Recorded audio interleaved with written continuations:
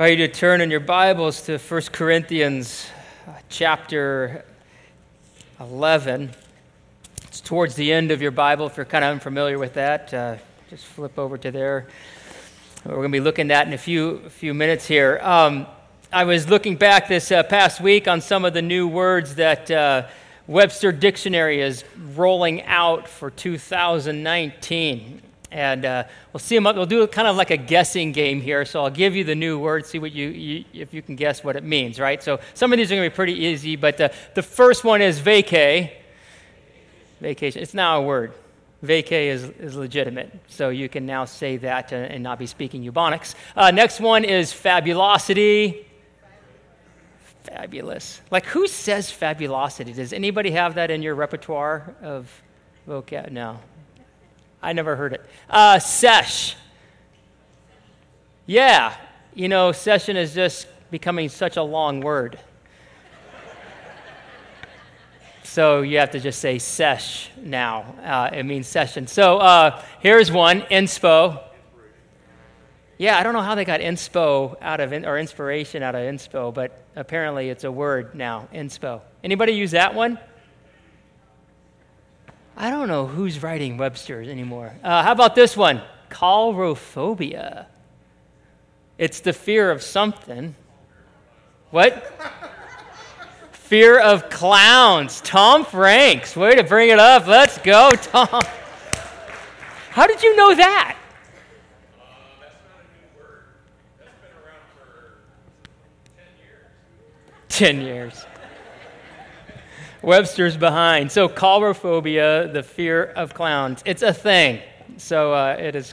So students, I invite you to use this on your paper, all these words, and you can actually just say sesh, and if you get in trouble for it, it's not my fault. Get a bad grade. So we're talking about two words today, words we know, words that may be more familiar if you have walked with Christ a bit or in church culture. And words that we throw out a lot, but maybe we don't totally understand the background or the importance of. And historically, there are two words that Jesus said, I want you to do these two things. Don't stop doing these two things. And we call them in Protestant thinking ordinances. And ordinance is another, like, old-fashioned word, like, who says ordinance? But we have ordinance here in Wadsworth, like there's an ordinance that they're trying to write about chickens. So there's an ordinance, you can't have chickens within city limits, and now they're trying to say you can have, like, 5 hens or something like that. There's an ordinance about that. There's an ordinance for speeding. There's ordinances for parking. There's all kinds of things we make ordinances for, laws for, right? So it's something we still use in the legal and government categories. But this is something Jesus himself said, I want you to do. This is a practice. Make sure you don't stop doing this. And the two ordinances Jesus gave very clearly for the church to practice together, one is communion and the other one is baptism. He said, do these things. Every Christian should do these two things. And I bring up the idea of words because I think, as I just said, referenced there, sometimes we can use words and we don't understand the meaning behind them. Communion, for instance, is one of those words. Now, if you typed in, and you had like one of those little Bible search software things, you type in the word communion, you would not find it in the New Testament, in the English. You would type it in and go, well, wait a minute, it's not there. So why is this a big deal if the word communion doesn't even appear in the English? And that gets really confusing, right?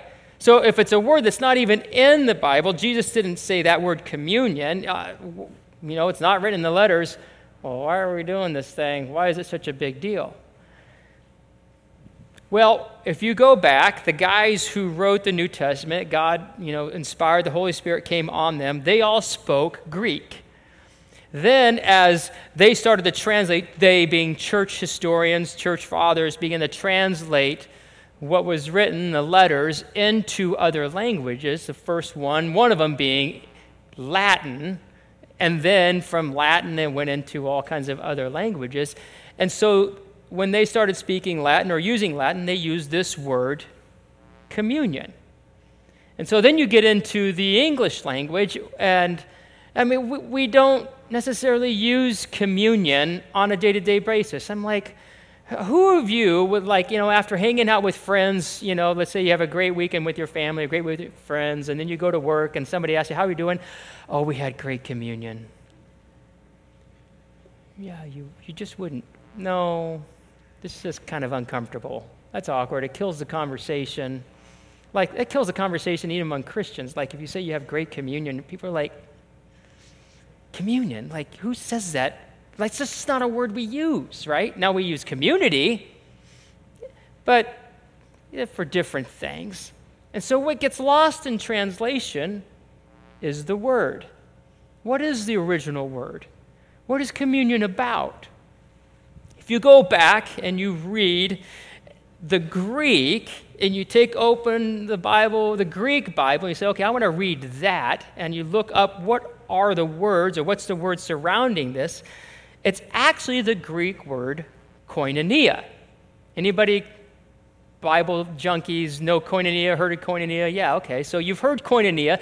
Let me read you some passages that have this word koinonia in it, and specifically, it's all over the New Testament. So you typed in this word koinonia and you know how to spell Greek or whatever, you would find it's all over the New Testament. So as communion isn't there, but koinonia is, and let me read to you some passages where koinonia describes our connection with God.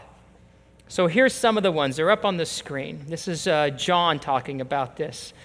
That which we've seen and heard we proclaim also to you, so that you too may have koinonia, relationship, community with us. So he's talking about Christians. And indeed, our koinonia, or relationship, or community, is with the Father and with his Son, Jesus Christ. And we are writing these things so that our joy may be complete. Skip down to verse 6 of this same chapter in 1 John. If we say we have koinonia, relationship or community with him, being Jesus, while we walk in darkness, we lie and do not practice the truth.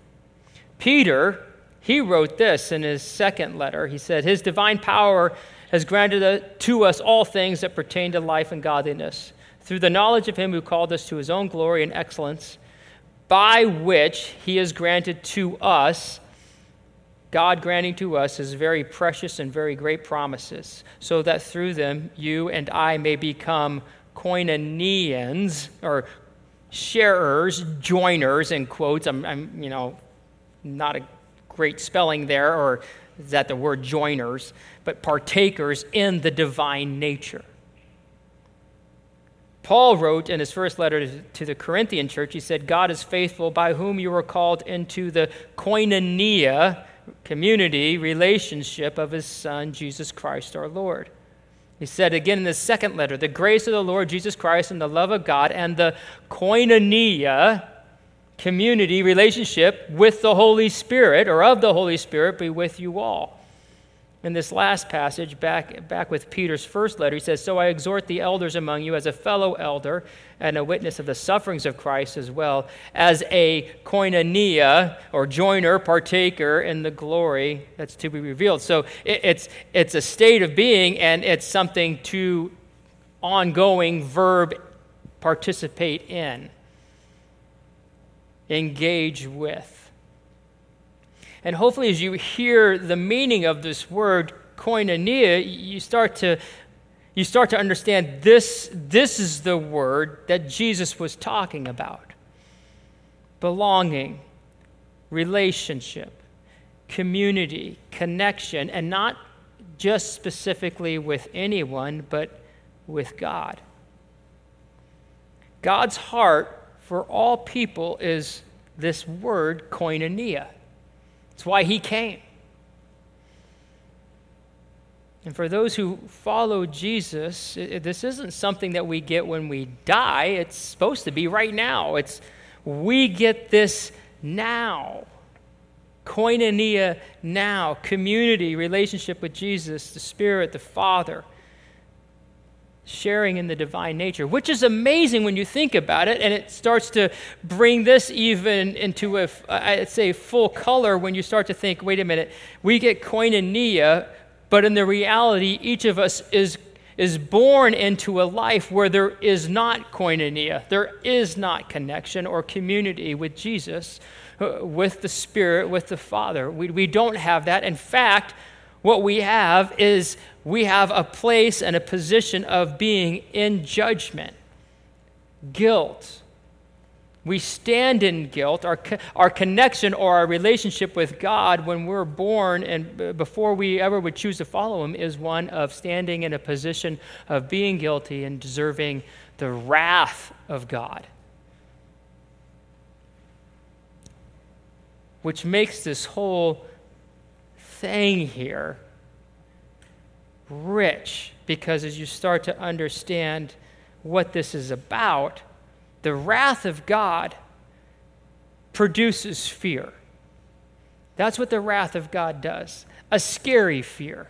Like we just got done with Halloween, our whole culture, country, that obsession with it, and go scare everybody, and you see all just the stuff, the darkness and everything, and yet that fear, it's evil, has nothing compared to the fear of the wrath of God. Because Jesus said, hey, don't fear anything in this world. Like, what can this world do? Take your life? Fear the one who can literally take your soul and destroy it. And Jesus is saying, no, the only one worth fearing is God and his wrath. Paul wrote that God's wrath is being poured out on all the godlessness and wickedness in this world of people who deny that he is and deny truth and deny what is good and live for what is evil. John Piper once said, he said, that if this wrath produces fear in us, it's the right response. But even if we have that fear, it does not mean we're in a right relationship with God. Even the demons fear God and they tremble. They're scared to death of him. They shudder. And this wrath, if you come to grips with that, if you ever get in those moments where you think about God's wrath, I mean, some of you grew up where you heard the hellfire, brimstone messages. And the church has corrected probably too far. And we don't want to talk about that wrath. But that wrath is a real thing. Our church is part, as I said earlier, the Christian Missionary Alliance, that denomination. And it was started by a guy named A.B. Simpson. And there's a story. I'm reading a biography of his right now. It just came out. And so there's a story I never knew about him. And I mean, he starts this denomination. It's crazy big, and all the stuff that God did through this man is amazing. But I never knew this story. So if you're in high school right now, this is for you, because this happened when he was 16 years old. And he started hanging out. So if you're junior high school, this is you. And I know I felt this when I was grade school and more in grade school rather than high school, because I went to this Baptist camp. I think I shared that with you, and it scared me to death. This guy, if you grew up in church, sorry, I'm way off track, but if you guys grew up in church, we did the chalk drawings, the fluorescent chalk drawings. And so the lights are on, and he's talking about hell, and he's talking about sin and all this stuff, and then they turn the lights off, and the black lights come on, and all this fire comes onto this thing, and it really like scared the hell out of me. Like, I was that scared, and I went forward and prayed, and it was so scary because he was talking about the wrath of God, and he was quoting Bible verse after Bible verse after. I'm like, oh my goodness, I'm going to hell. Like, it was the truth. And I knew it in that moment. And that's when I gave my life to Christ. And Albert Simpson, A.B. Simpson, there was a moment in his life, and he'd been going to church his whole life saying, oh yes, Jesus, and just kind of doing his thing, excelling at school.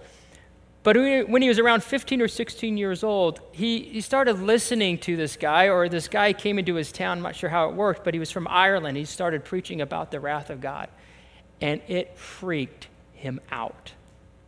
Like, it pushed him over the edge because he knew he was in trouble. And he didn't know what to do with the wrath of God. And he couldn't figure it out. How do I escape the wrath of God? If this is what's coming, then I'm dead. And it became such a big deal to him that he got obsessed thinking that God was coming to pour out his wrath and judge him at 3 o'clock. It was either 1 o'clock or 3 o'clock, but if I remember correctly, it was 3 o'clock in the afternoon. And he would be so obsessed that literally he shut down. He couldn't go out. He was in bed. He could hardly sleep. And he would obsess over that time, and he'd get there, and then it didn't happen. And then he'd worry about it for the next 24 hours. I mean, it got to the point where he couldn't sleep even at night. His dad had to hold him. If his dad was holding him at 16 years old, imagine you guys who are freshmen, sophomores, even you junior hires, you're like, don't touch me, Dad. Like, yeah. Like, we're done with that, bro. We're good. He's a 16-year-old guy, dude, and he's scared to death. And as 3 p.m. came each day, one day after another, 1 week after another week after another week, this went on for 7 weeks. It started to fade. You know what changed it for him? Koinonia. And in particular, Christ. Fellowship with Christ. And this idea, in 1 Corinthians chapter 10, we're going to get to 11, but in chapter 10, Paul's writing to the church and saying, you guys follow Christ. Why are you off doing all this nasty stuff? Why are you still living like you're part of this world? You're not. You follow Christ. He's your master, your savior. And so he ends up saying, don't you understand this connection that we have with Christ? And so he says in chapter 10 of 1 Corinthians, he says, therefore verse 14 and 15, let me just read the context. Therefore, my beloved, flee from idolatry. I speak as to sensible people. Judge for yourselves what I say. And here it is. The cup of blessing that we bless, is it not a koinonia, a participation in the blood of Christ? The bread that we break, is it not a participation, a koinonia, in the body of Christ?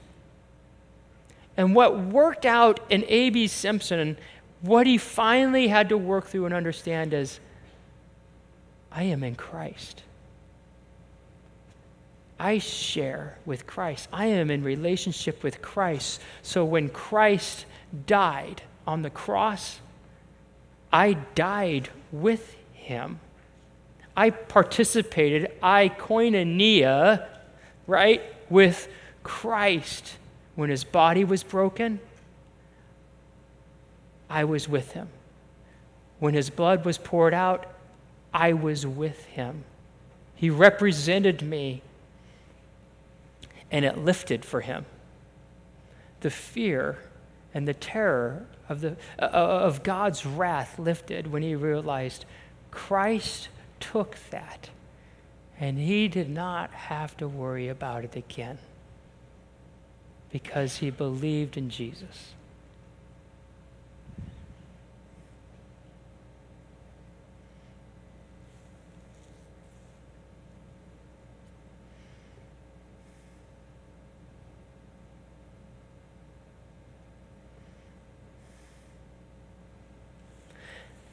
The scandal of this thing is Christ takes all of our sin and the wrath we deserve on himself, and he takes the wrath away from us and says, I'm going to take that, you're going to share with me spiritually in this, and then I am going to transfer back to you, literally, not just spiritually, but literally, you're going to experience, I'm going to give you koinonia.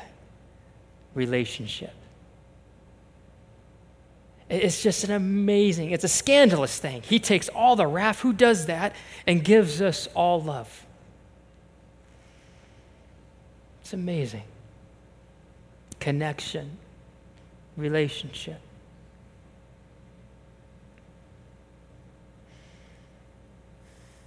This really should be called Relationship Sunday. I mean, we call it Communion Sunday, but communion it's this word that's Latin that we don't really use that much. This is Relationship Sunday. We're here to celebrate relationship. It could be called Community Sunday.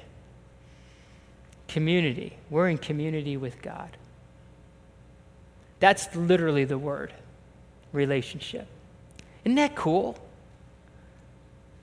We're here to celebrate relationship with God. And in celebrating that, this is what Paul writes in 1 Corinthians 11. He gives instructions. He says, "For what I received from the Lord," in verse 23 of chapter 11, "I delivered to you that the Lord Jesus, on the night when he was betrayed, took bread, and when he had given thanks, he broke it and said, 'This is my body, which is for you. Do this in remembrance of me.' And in the same way, also he took the cup after supper, saying, 'This cup is the new covenant in my blood. Do this as often as you drink it in remembrance of me. For as often as you eat this bread and drink the cup, you proclaim the Lord's death till he comes.'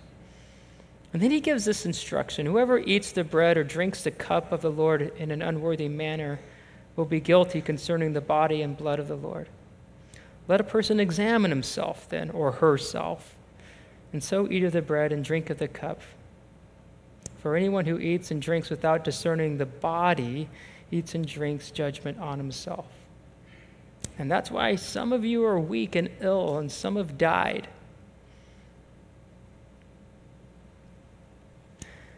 See, he establishes again, hey, this is why we do this. And he gives some parameters, because the church had just messed it up. The church is forever messing it up. Like, we get it right, and then we just get off track, and they turn it into this big party, and they turn it into a big the haves and the haves not, and it became so divisive. This became divisive. And Paul's like, stop. Stop. And when you come, and if this is Relationship Sunday, when you come and you celebrate Relationship Sunday, part of this time is saying, God, how's my relationship with you? How am I doing? And he's saying, look, if you've got stuff, you've got sin that's been piling up, if there's it's not you lose relationship, but that connection gets affected by sin. We have relationship, fellowship gets hindered. Inasmuch as when I was a kid, disobeyed my parents, there was something between us, right? In relationship here, I have with so many of you and know you guys, and if there's something between us, we have relationship, but fellowship is hurt. It's broken. Something needs to be fixed. And he's saying, look, don't just celebrate this time. Don't just pretend like, oh, I got relationship, because this is a spiritual thing. Do the work. How are you doing?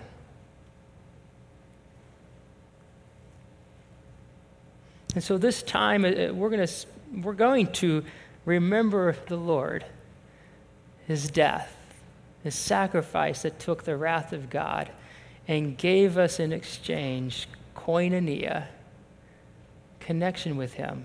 And I invite you to do that in a way that he calls us to. And yet some of you here, you may not know where you fall out with God or what you believe about this.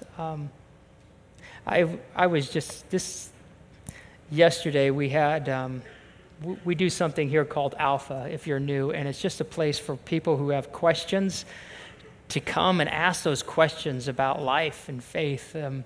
And it's a time where we don't argue and we don't fight back. I mean, we just had, in my group here over this last year, or this last semester here in September, I mean, there was a moment one night where there was a talk on the video, and it sparked something in someone, and it was heated. All this stuff came up. And it's a safe place for that kind of stuff to come up and to process, because questions are real. And so we had yesterday a time where it was all day, and it was just really, how do you connect with God in a deeper way? And I was just sitting there, just kind of minding my own business, and there was just a time for prayer, and this gal came up. I've never met her, not part of our church, late 60s, early 70s, and she's by herself, not a part of any group, and she says, would you pray for me? Are you like, professional, like prayer or whatever thing? Yeah, I have prayer, we'll pray. And so I said, yeah. And so we start talking, and it became very apparent as we started to pray that she had some terrible wounds from her father. Terrible wounds. And we started praying, and we just talked about that. And I just made the connection. I said, often what can happen, and she's new to this whole thing of faith. I said, what can happen is what happens in your childhood can really affect how you view God, and whether it's a relationship with the Father or with the church or whatever. In your case, it's the Father. And she's like, nobody's ever told me that. And she's sitting there for the first time in her life experiencing the love of God. I don't know whether she believed in Christ or not, but she's sitting there saying, I want to connect with God. Would you pray for me? And she experiences the love of God. And if you've ever heard the message that God's only going to love you if you do something for him, that's wrong. You won't find that in here. This says he loves you right now. And he does not want you in this position where you experience his wrath or judgment. He wants you to take his gift so that you can experience this incredible love even more. And some of you, as we spend time here, I just invite you, if you want to experience his love, you just tell him, God, would you give me that love? I don't even understand how that works. And it's real simple. It's just saying, okay, that sacrifice Jesus made for me, I want it. Him taking all the punishment for my sin, I want that. And it's in your heart saying, okay, you're the Lord. Now, you're calling the shots. You're my king. And my life is yours to command, yours to lead. Relationship Sunday. That's what this is. I invite Jake, if you could come off the sides here. Those who are serving communion, if you could come forward. And if you've been a part of a church or in and out of churches over the years, every church kind of does this different, and there's no right or wrong way. But what we like to do is to serve everybody and then take it at the end. So if you're at a church where you maybe just took it as it passed, hold off. We love to do this all together once everybody's served. And let's just spend some time. I think God would invite you to just, whether it's you have some sin to deal with it. But if not, just soak in. This is Relationship Sunday. We have relationship with God through Jesus Christ.